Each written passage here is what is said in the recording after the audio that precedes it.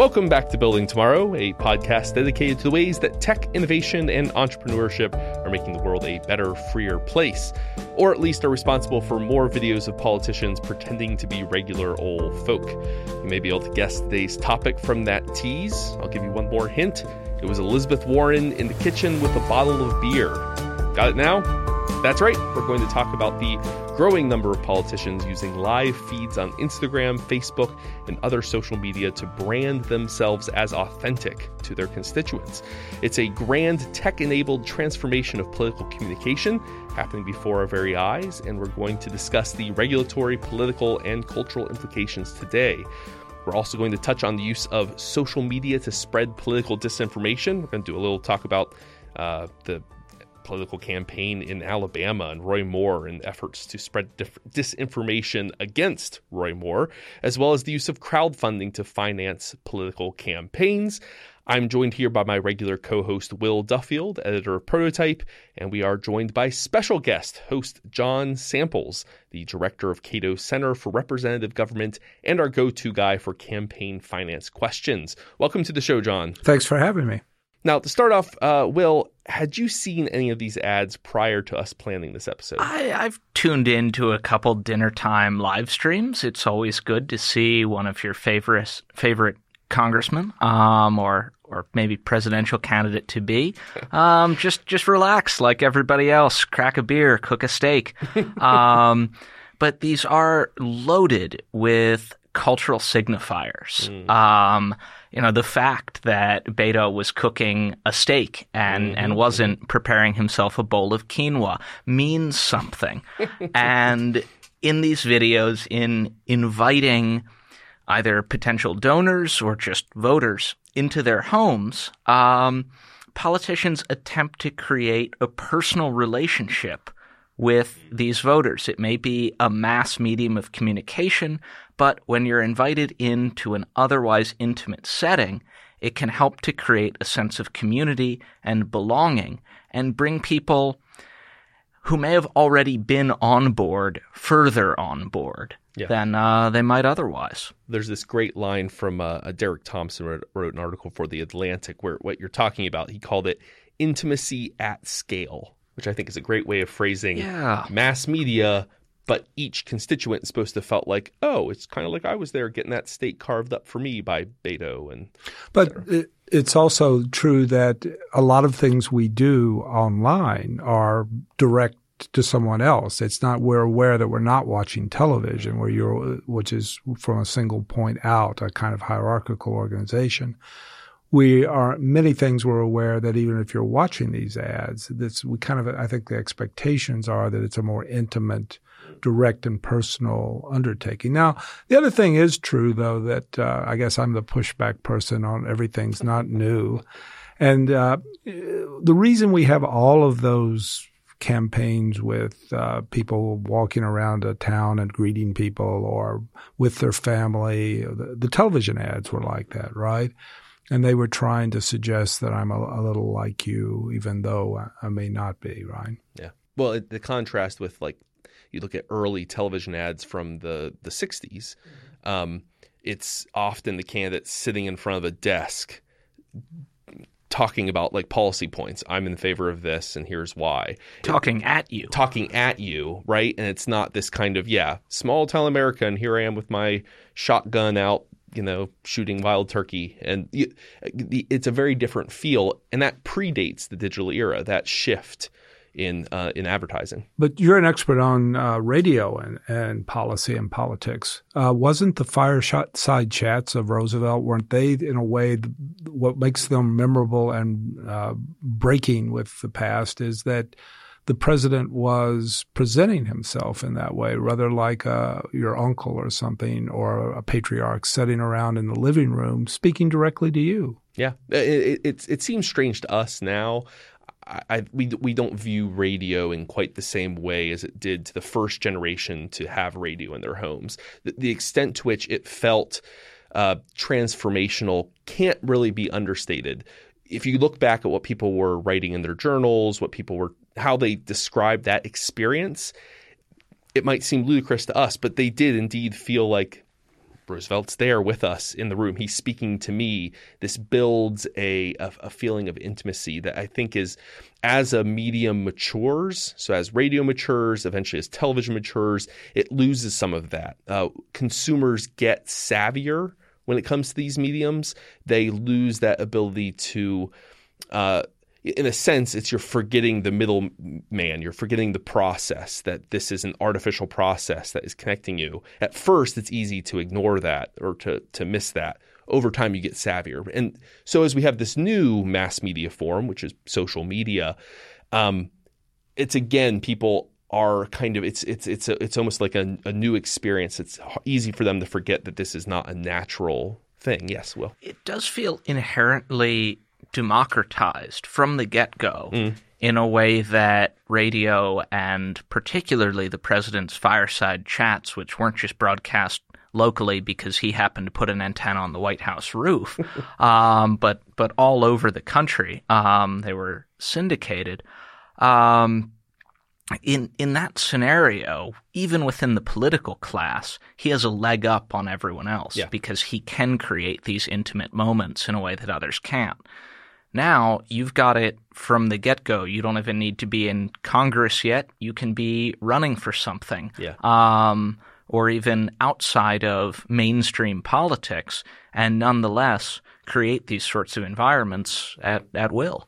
So what that reminds me of is a visit in 2010 to the announcement for Rand Paul's Senate campaign at a thing called Fancy Farm in Western Kentucky. And what struck me about it that seemed very different to me was both candidates, when they would pull up in a car and then go into a trailer or something, they were mobbed by people, but they would also be mobbed by people from the opposition camp who had iPhones filming them.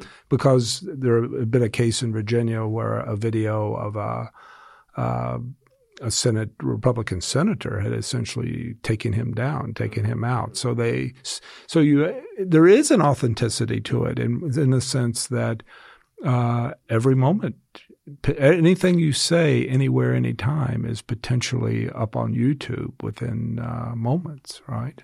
And what's been striking is the shift from, you don't have to go back that long ago, and the base wisdom was because of that, because anything can go online and destroy your career, you should be careful and guarded about what you say and do online.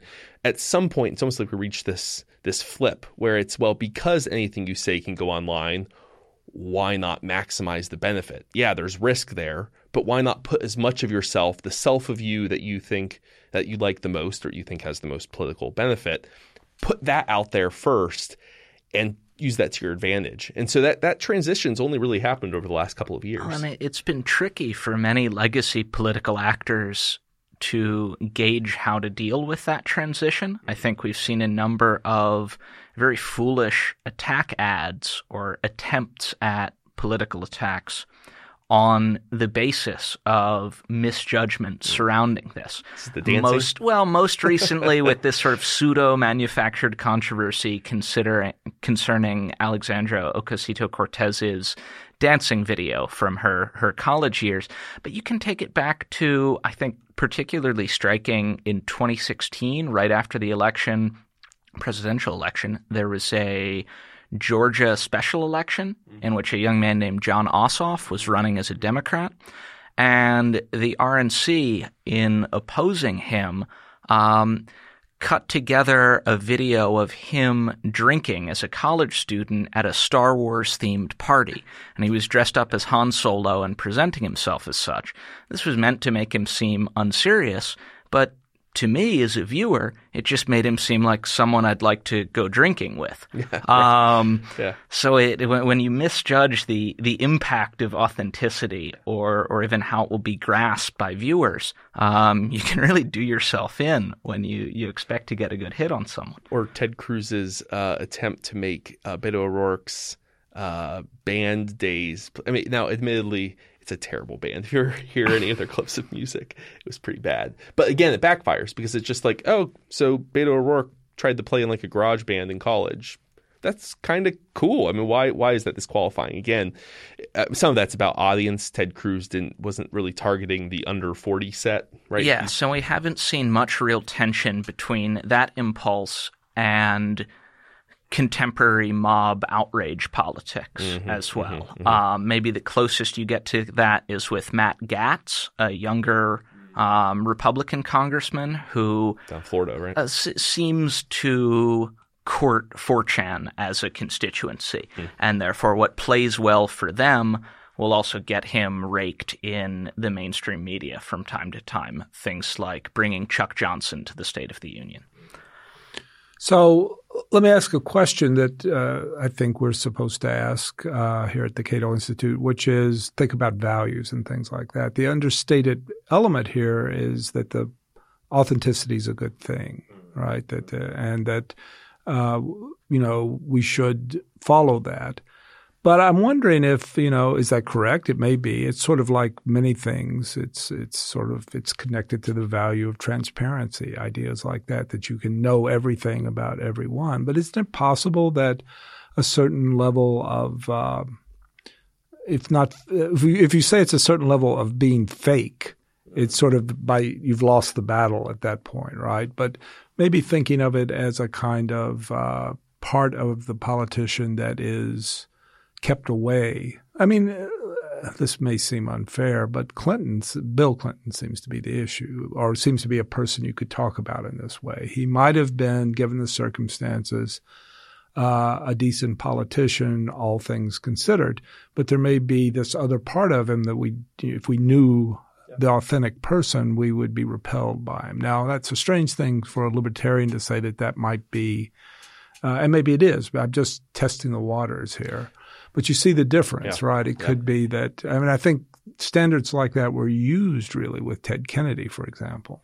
Well, there's that tension between authenticity and truth, right? The two don't necessarily overlap or even correlate.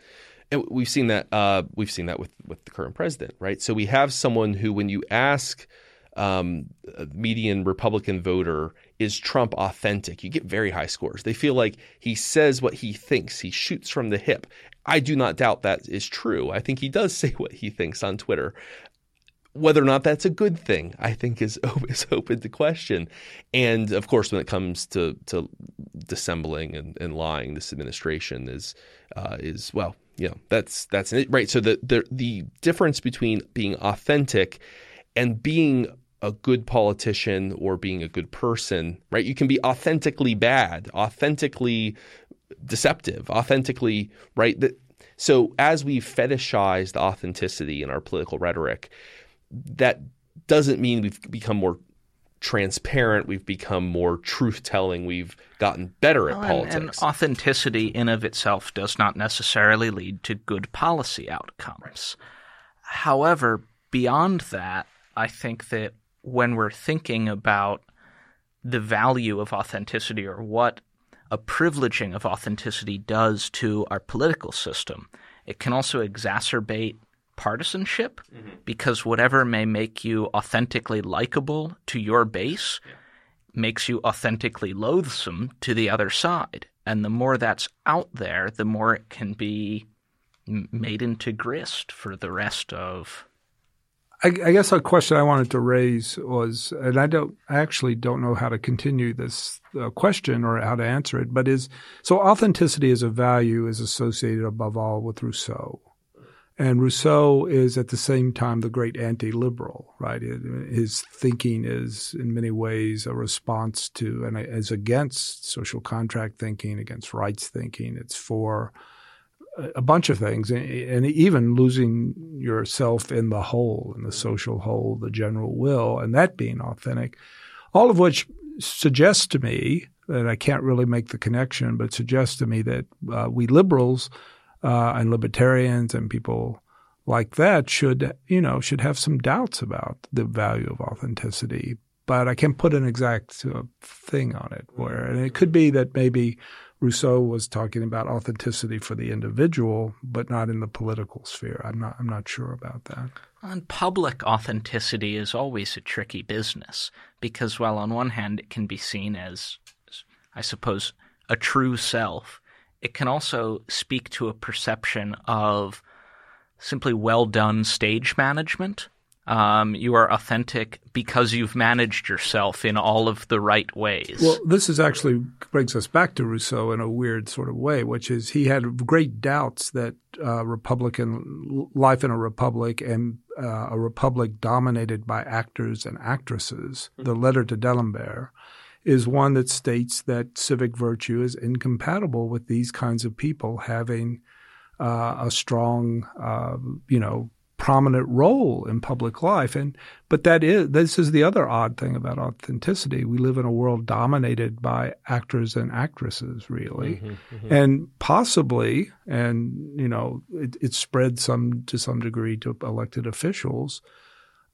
Social media might be the actual way that it spreads completely, in which everyone becomes, in some sense, an actor. Well, literally. I mean, not just metaphorically, actors and actresses. We have Donald Trump, The Apprentice, You're Fired, Ronald Reagan, a B-list celebrity, right? I mean, and in a certain way, reality television and social media are more similar in the incentive structures they create than we might give them credit for, meaning that someone can leverage effectiveness in one realm into success in the other.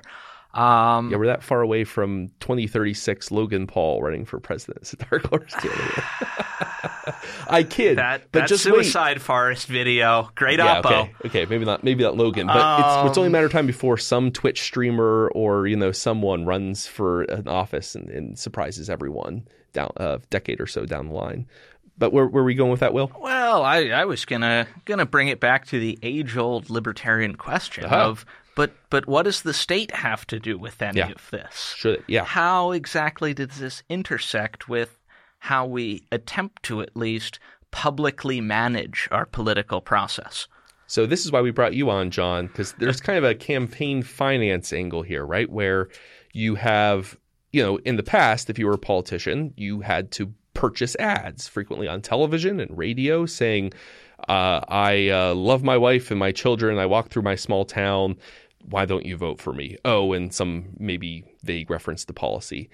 But you had to pay money to do that, and all of that is pretty tightly regulated by the FEC, right? The Federal Election Spending Commission. is, yeah. Spending is how they spend money. Well, spending is not regulated since for 40 years. The rule has been spending is not regulated.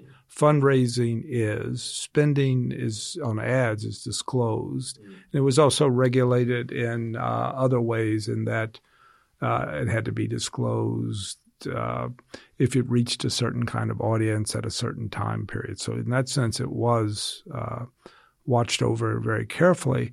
However, the other side of this is that fairly quickly after the last major campaign finance law, fairly quickly, been a couple of years, the Federal Election Commission decided that essentially the internet was free of these restrictions or limits on ads. And so you have had, as the internet has developed, you've had a kind of bifurcation of the political sphere in which and so now they've been talking since Trump's election about it's often talked about of extending the same sort of regulations that are in the so-called real world. I think I have to stop doing that actually because the two are intermingled. Talking about that old MTV show? In real life, yeah. That too is another reason. Yeah. But they're talking about, essentially, as it were, bringing the same over into the internet. But I have to say the that was a real uprising. And if you look back now, about 2006, when the FEC decided not to extend regulations to internet, you find that, the founder of Daily Kos was one of the people celebrating that decision, which was a limitation on campaign finance laws. You don't get that very often, right? Right, yeah. And of course, the Republican Party was celebrating too. So there, as I recall, that time there was like the reason we got that decision, and it was, by the way, a unified decision from the FEC, which is also kind of unusual. So both parties, in a sense, supported it. there was an uprising, and there was just no one was thinking that this was a good idea after about a week. It was kind of like cutting Social Security benefits or something. You might propose that, but after 2 days of having your head handed to you, you stop. And so, and in a sense, it's taken the Russian events, that whatever they were. You mean Donald Trump winning? However you think what happened. It's taken a pretty big thing to overturn that, and I'm still not. And it's been 2 years now of trying to enact this legislation, and it still isn't there. So it's not. I think the internet is remarkably resilient against regulation of this sort compared to what we've seen in the past. Now, so as libertarians, we're typically going to be suspicious of extensions of regulatory authority into new areas. Like my default when I hear people are considering treating internet regulation when it comes to election spending, campaign finance spending, like they do TV or radio, and my skin kind of naturally crawls. Now, this perhaps gets us to the disinformation question, where you've taken us, John, which is, as libertarians, can we, though, be comfortable with saying, maybe hostile foreign actors, their use of the internet to spread disinformation, well, that is rightly the interest of national security to be concerned about that. But is there some way of parsing that apart? Can we have the effective tools to limit that without giving broad authority to the FEC to regulate spending on online ads? Let's try a way of thinking about this. Okay. And then maybe it's wrong, and you'll tell me if it is, and we'll go off in another direction. 1965, what I assume was probably a college professor in California, received a copy of Peking Daily, which was a Maoist China publication. And he had to go, because of the laws of the United States, he had to go down to the post office and sign for it. He thought that chilled his speech, which you can imagine it probably did. Yeah. They probably limited the number of the Peking Review being sold. Made me go to the post office for anything today. It would limit my speech. Well, you wouldn't go to the post office today. That case went to the Supreme Court, and Supreme Court ruled that you couldn't do that making him sign was a bad idea, which seemed to establish the idea not that someone in China had a right to speak to Americans, but rather that Americans had a right to hear someone in China, which tends to suggest to me that Supreme Court decision, and indeed free speech theory would suggest this, would be that, Americans have a right to hear those Russian ads, and also just Russian speech in general, or Swedish speech, and the only thing that has changed is you don't have to go through the mails and have someone bring it to you, and I guess you do, but there's lots of it, and what I think has changed is the idea that these countries have access to Americans. Worries people because it's divisive speech or disinformation. But the free speech theories really say, so what? We always worked on the idea, the reason we had the First Amendment and the reason we had free speech was because we thought people could work it out. We thought people could deal with this situation. I think there's also a sort of accident of history and path dependency in getting us to a relatively unregulated internet environment with regard to foreign speech, in that during the Cold War, if you wanted to get something from abroad, it needed to come through the mails. And we had fairly well-developed systems of mail censorship, particularly earlier in the Cold War in the 50s and 60s. Now, when the internet was coming onto the scene as a commercial force in the early 90s, we'd just won the Cold War. We were at the end of history, and we didn't really have any real rival powers around the world. So there was never an effort made to redevelop those sorts of mail censorship systems for the internet. There wasn't a perceived need for it. And as a result, 20 years down the road, we still have a relatively open internet. Well, and the irony is that there was an attempt to erect a certain kind of, well, it was obscenity censorship, but the Communications Decency Act in the 90s, the irony is it was intended to resurrect certain kinds of censorship control over internet activity.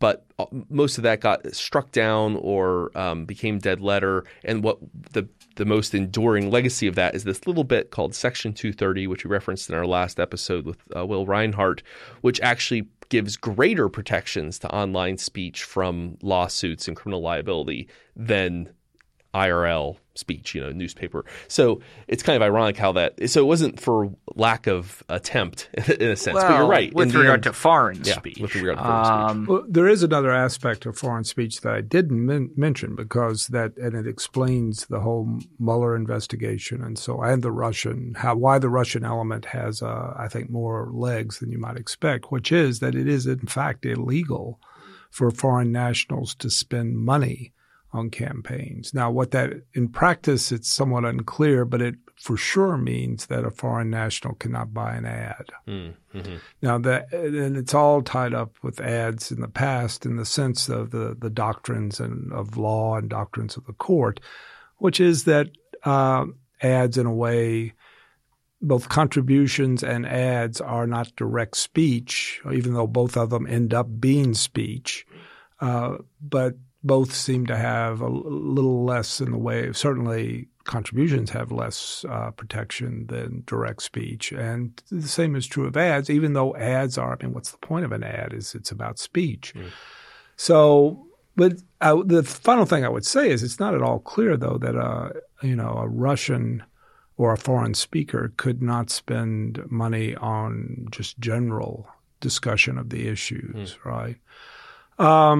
I think what we are in a situation that is what we have a new kind of media. We have technological change. The technological change is rapid, seems rapid, and is not well understood. Its implications are not well understood. There's a lot of uncertainty about many things in foreign policy, and so the people are thinking, well, the Russians could do anything, right, or something like that. The other thing that strikes me about all of this that I think is – and it's about the ads too – is we sort of look at Russians and say, look, they're trying to undermine the country and so on and so forth. There's real harms associated with this.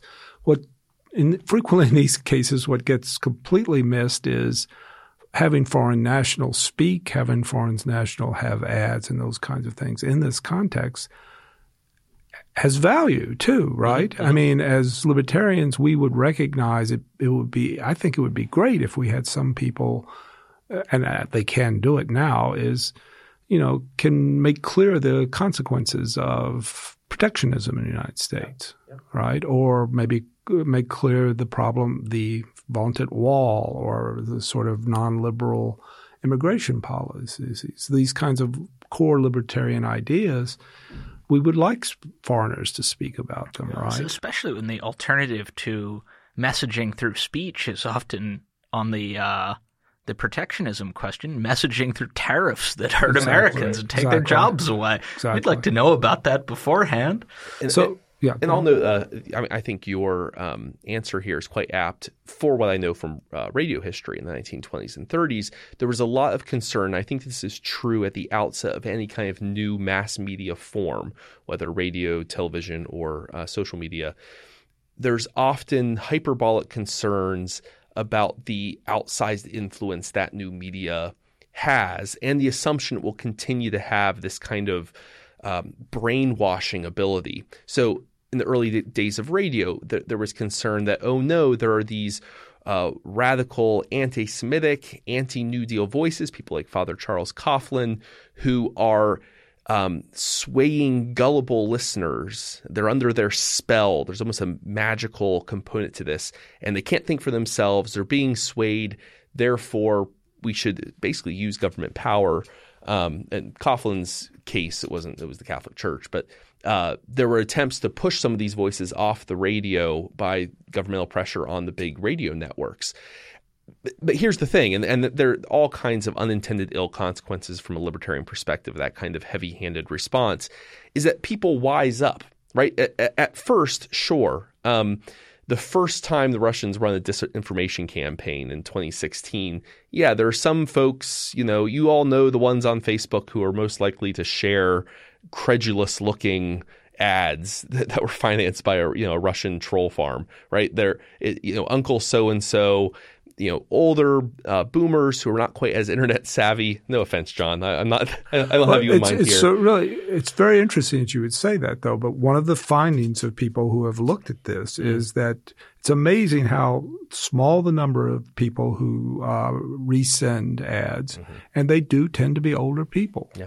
In the 2016 election. Because they're not – and I think what it is, it's not about age versus youth per se. What it is, it's about who has more fluency in a media form, who is in a sense a native. And these days we'd say a digital native. And that comes across in all these different ways. So whether it's why is Alexandria Ocasio-Cortez – why does she feel more authentic on Instagram? It's because she's been using it most of her adult life. Elizabeth Warren seems artificial because she's only just trying to do it as a pale imitation of something she's not as fluent in. Because somehow, at the other end of the spectrum, John Dingell is great on Twitter. Yeah, you never know. Yeah. Well, and Trump has a lot of followers on Twitter. That's worked for him, right? So it's no guarantee. But maybe we should push this. So we've talked about Russian disinformation. But that's, I think, in the future, a relatively small part of the disinformation question. A bigger part is going to be us doing it to ourselves.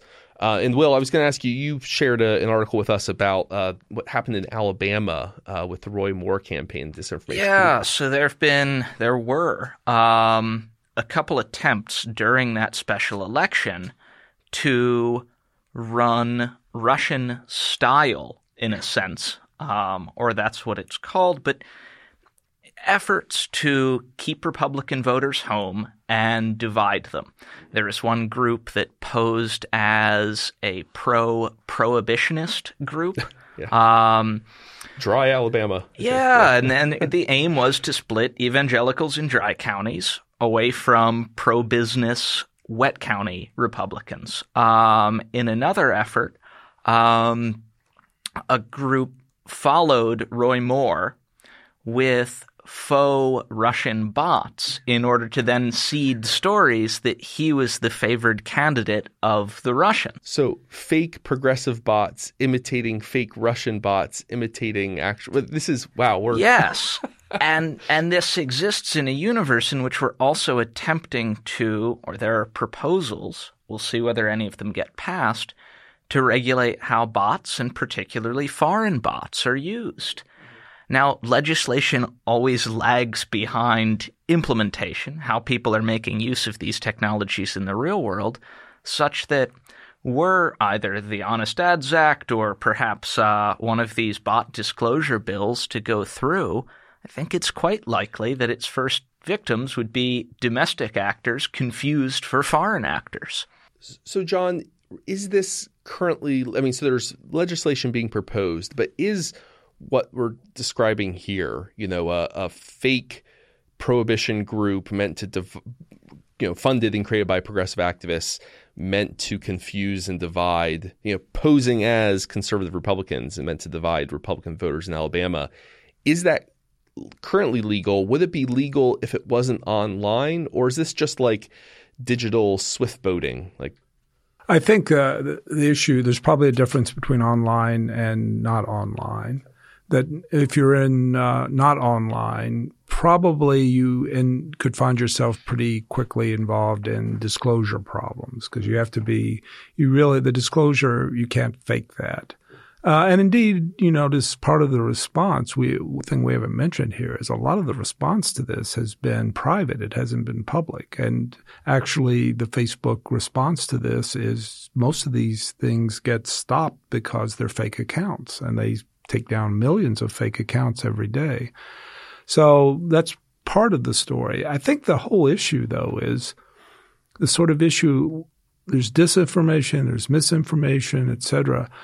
Can we make any distinction that could hold up between false speech and whether false speech can be made illegal in the United States? And my inclination would be to say it cannot be. Well, and seemingly not under Alvarez. in thinking about how private action ameliorates some of these expected harms. There's been real concern with social media advertising that because ads can be micro-targeted and modified essentially in real time, then campaigns can target specific population with certain sorts of messages that then they won't show to others. And they can hide some of their beliefs or proposals, only showing them to their base. Now, Facebook has an ad archive that they've rolled out last year, which allows anyone to go on and see every ad that a given campaign has run, even those that haven't been targeted to you. You can even use certain targeting criteria to look through it. So, okay, I as a young person am getting this, but what are they saying to the older folks about Social Security? Yeah. I can see that, and it's because Facebook has given me the option to do so. It struck me, though, that I recalled from the 2004 campaign, the President Bush at the time, even then, and I say even, but it was probably also well along the path at that point, being for the president to be directly against same-sex marriage was becoming increasingly a problem. So they addressed two audiences in different ways. One was that there was a group of ministers and, people who were against same-sex marriage. And they told them, look, you can speak out about this. You can say the president is on your side if he's elected and so on. But he's not going to talk about it because there was an alienation problem of some voters. So they distinguished the two. Now, it's certainly true that you can do much more of that with the internet. I mean, I think that's the thing it's the lack of understanding. We don't know where this is going. The technology seems so incredibly adaptable and so data-driven that a lot of people, I think, are worried about the possibilities. We had John Aristotle Phillips he has a campaign platform called Aristotle where they do that micro-targeting. He came on the show, and you can target someone who is, the old categories, the bigger categories from the 90s were like soccer mom. But these days it's, yes, mom of 3 children or more who drives a minivan, who lives within 5 miles of this exact congressional district, who has an income between $38,000 and $39,000, who tends to. I mean, you can get this micro targeting of constituents because of big data, and you don't need an actual human being to do that parsing for you anymore. But does it make any difference? I mean, in the sense of the general rule is on campaign ads that political scientists have come up with is that you can have some effects. Negative ads are often make people more likely to turn out. They have been shown in the past to increase the knowledge of people who were running against incumbents, that is, challengers. But generally, particularly in presidential elections, the rule is that you have to have a lot of them, and the actual effects are quite limited, which is why political scientists said at the time of the Russian revelations, and I think they told Mark Zuckerberg this, and he said it's crazy to think that it had an effect on the outcome, which he later regretted that. But still, I think that would be something that a political scientist would say, because there was a small amount of spending, and pretty sure at that time. And the other thing was it was saying things that they were saying things that were very similar to what Americans were saying. So I guess the argument has to be that the micro-targeting and the data and everything means that these ads and ones accessible to foreign nations are going to be much more effective than they were in the old media. And we have to say, I think, that that's possible because we don't know. It's possible, though, the most loudly concerned about micro-targeting and social media in general are also those with an incentive to be. If you look at how legacy media, which has had both its general readership and political ad revenue, hurt the most by this new social media, they're the ones most loudly clamoring to limit it somehow, to play up its ill effects. And it can provide a valuable narrative MacGuffin, as it were. Yeah, I was watching a BBC Channel 4 film about the Brexit vote, in which rather than really getting into perhaps failed past policies that alienated voters from Europe, they were able to turn to this secretive micro-targeting operation in order to present a narrative of how Brexit inexplicably occurred. Well, it allows you to frame Brexit as actually anti-democratic because it was all ginned up by this shadowy cabal. And here with Trump, when Obama was running micro-targeting operations that drew friends of friends data on Facebook, the folks who did it for him were hailed as heroes. It's only when Trump gets in on the back of that sort of thing that it becomes bad. So it's a politically useful narrative. And I mean, I think what you noted earlier, Will, is a good point, which is that as long as it's AOC or Beto, it's people that progressive campaign finance activists are doing it. They don't seem to have a problem with it as much. But if it's Matt Gaetz or Donald Trump himself or a new generation, eventually there'll be a generation of just as social media savvy Republican and conservative politicians, that might change, right? Well, I think on both sides, judging from my experience, is that both sides have deep fears about the American people, right?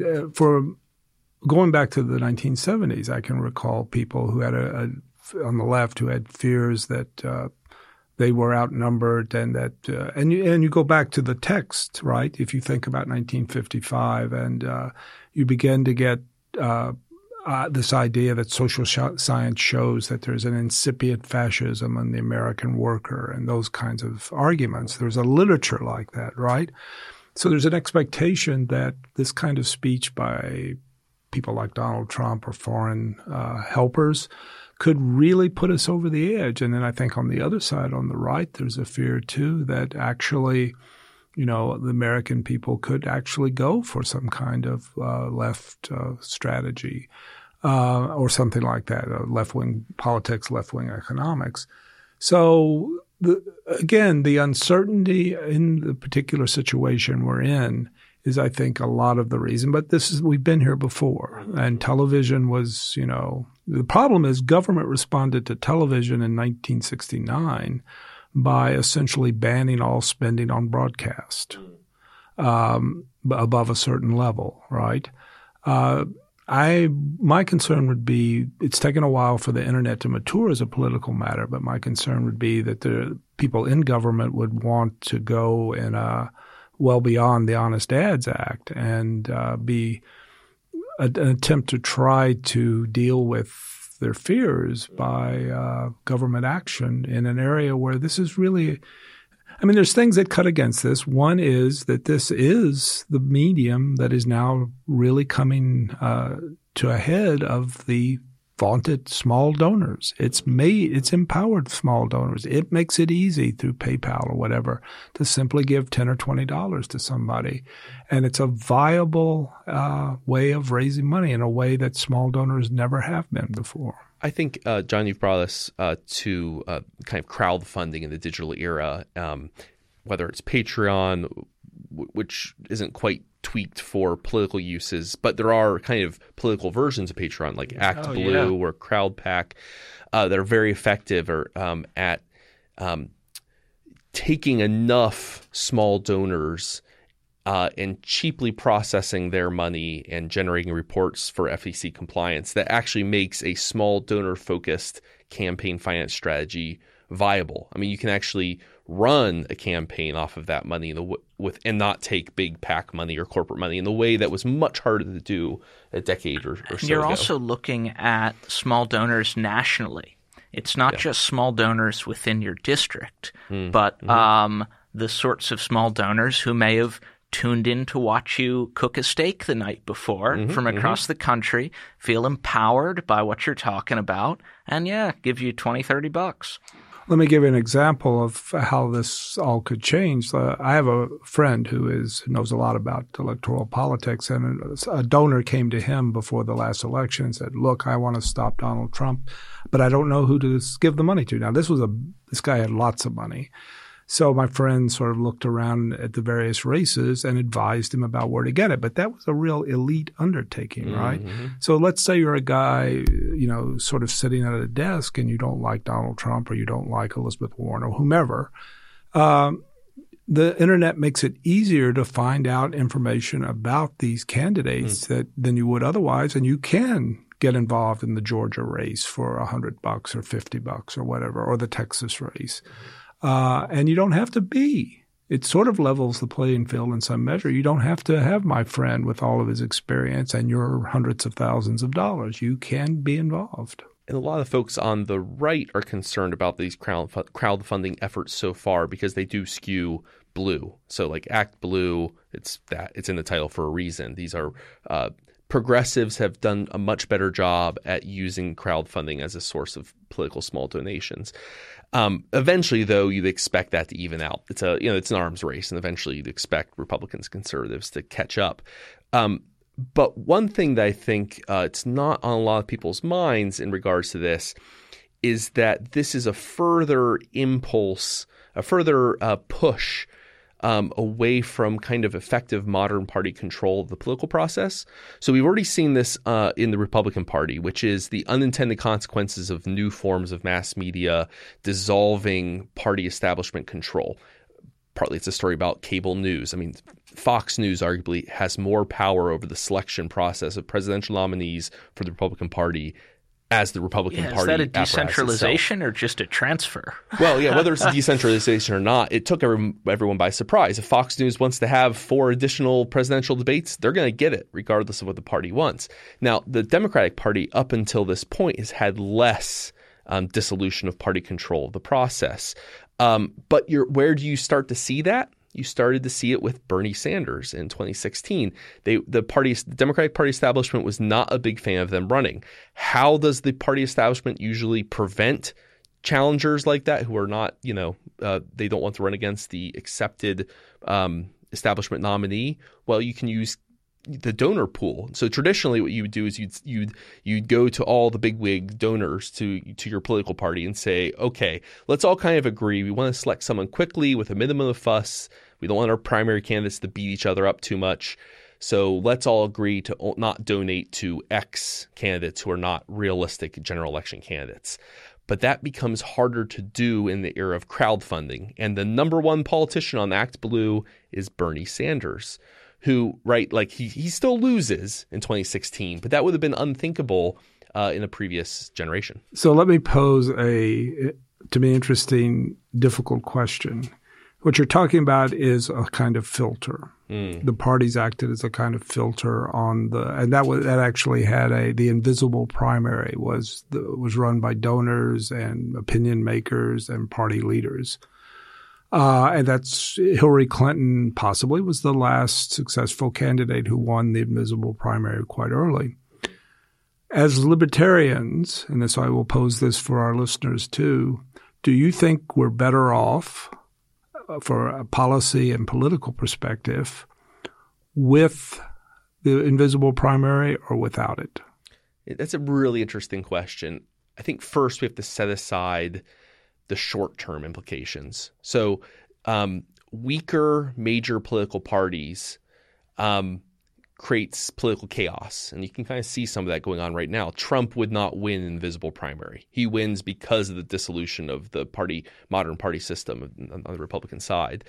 But if you set aside the short-term partisan considerations, I think on a medium term or long term, if you support a radical party, the Libertarian Party itself, or even if you're a member of the DSA or some other, any kind of third or radical party member should actually see this as a moment of opportunity. It's the dissolution of major party control provides opportunities for less heterodox candidates from third parties to have more of a voice. So like Bernie Sanders back in the day, arguably you can make a pretty good case. he's not really a Democrat, right? He's an independent. So he's a democratic socialist. In previous generations, he would have had to run. He would have been a third party nominee of the DSA or some Trotskyite group or whatnot, and he would have had very little exposure to very little input into kind of the political rhetorical mainstream. But because of, again, this little bit, the crowdfunding ability of things like Act Blue, he's able to break into the mainstream rhetorical discourse and have an outsized influence. I mean, you can make a pretty good argument that because of Bernie Sanders, it has now become the median Democratic position to support, single-payer health insurance for everyone. That's not. I mean, before Bernie, that's not. It's not a libertarian position. I guess the systematic question I would ask is this. Do you believe that those elites we're talking about, that filtering group, whatever you call it, parties or whatever it is, the hated Washington elites, do you believe on average, going down through history, they are a lot more going to be more libertarian, more liberal, more limited government than the people who are filtered? That's a tough question. You got to pick your issue there almost. I mean, I can point to taxes, for instance, and think that they might want to keep my taxes down, but you look to war and defense spending, and it may be very different there. The reason I say that is I sort of grew up on this some political science, which was the idea that if you look at why do we have free speech? Why do we have freedom of religion? Why do we have all these things? And the answer that this textbook gave that was so surprising to generations of political science students was, we have it because the elites are much more liberal, much more libertarian, much more protective of these rights than the average voter. If you don't have the filter, you'll end up with illiberalism, right? And Bernie, suggests that, but it's not just Bernie and it's not just Democrats. I think this is an open question. We've overdone. The elites have failed in some profound way in America. Obviously, right? They're in ill repute, but it's not clear that they deserve that even from a libertarian point of view. If you're just making choices from what really the possibilities are.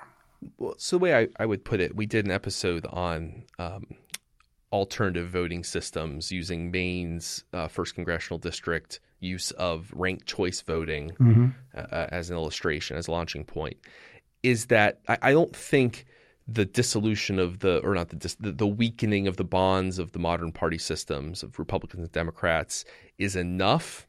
But if you combine that with some kind of electoral or voting reform, it can actually make a huge difference. I mean, I never thought it would be possible that's a whole nother conversation. Go listen to that episode, dear listener, about ranked choice voting. The way I'd put it is that it's a moment of possibility. Who takes advantage of that possibility is open. It's uncertain, right? This is all contingent. So yes, Bernie Sanders tried to take advantage of it and arguably shifted the political conversation, did a better job taking advantage of it than our radical libertarian option that was offered, who was supposed to be Johnson and radical. Back in 2015, everyone was talking about this being a libertarian moment. This is the moment of possibility is open. Radicals of any stripe have a shot. But they did a better job in part, I would argue, because of this use of The other issue is single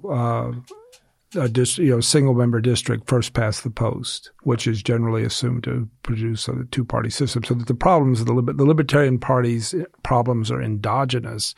Because once you're in a two-party system, everyone knows you're in a two-party system, so all the libertarian talent has gone into that system that would be a much better candidate than he was. In fact, he was libertarian talent that didn't go in, that was in the system and then went outside of it and should have been much better than he was. Yeah. But you can imagine an alternate universe in which, for whatever reason, tech did not have a kind of a progressive political bent at this moment, and so that progressive causes and candidates didn't have this advantage in terms of the use of social media, in terms of online crowdfunding.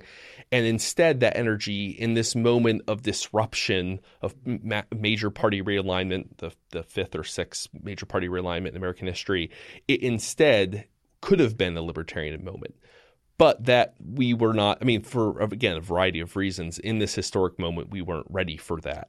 So that, and I mean, I think we can actually be encouraged, even if we don't like someone like Bernie Sanders' politics, the fact that a radical was able to have influence on the political mainstream to a remarkable extent should be inspiring to libertarians. That could have been us. It wasn't. It could still be us in the future. And that's possible precisely because we have the bonds of the modern party system have frayed. I guess what I take your point, and it's an interesting point. What I would add to it is, though, my concern is we're going through a regime change where the New Deal and the Great Society, those institutions are kind of wearing out, which could be a good thing.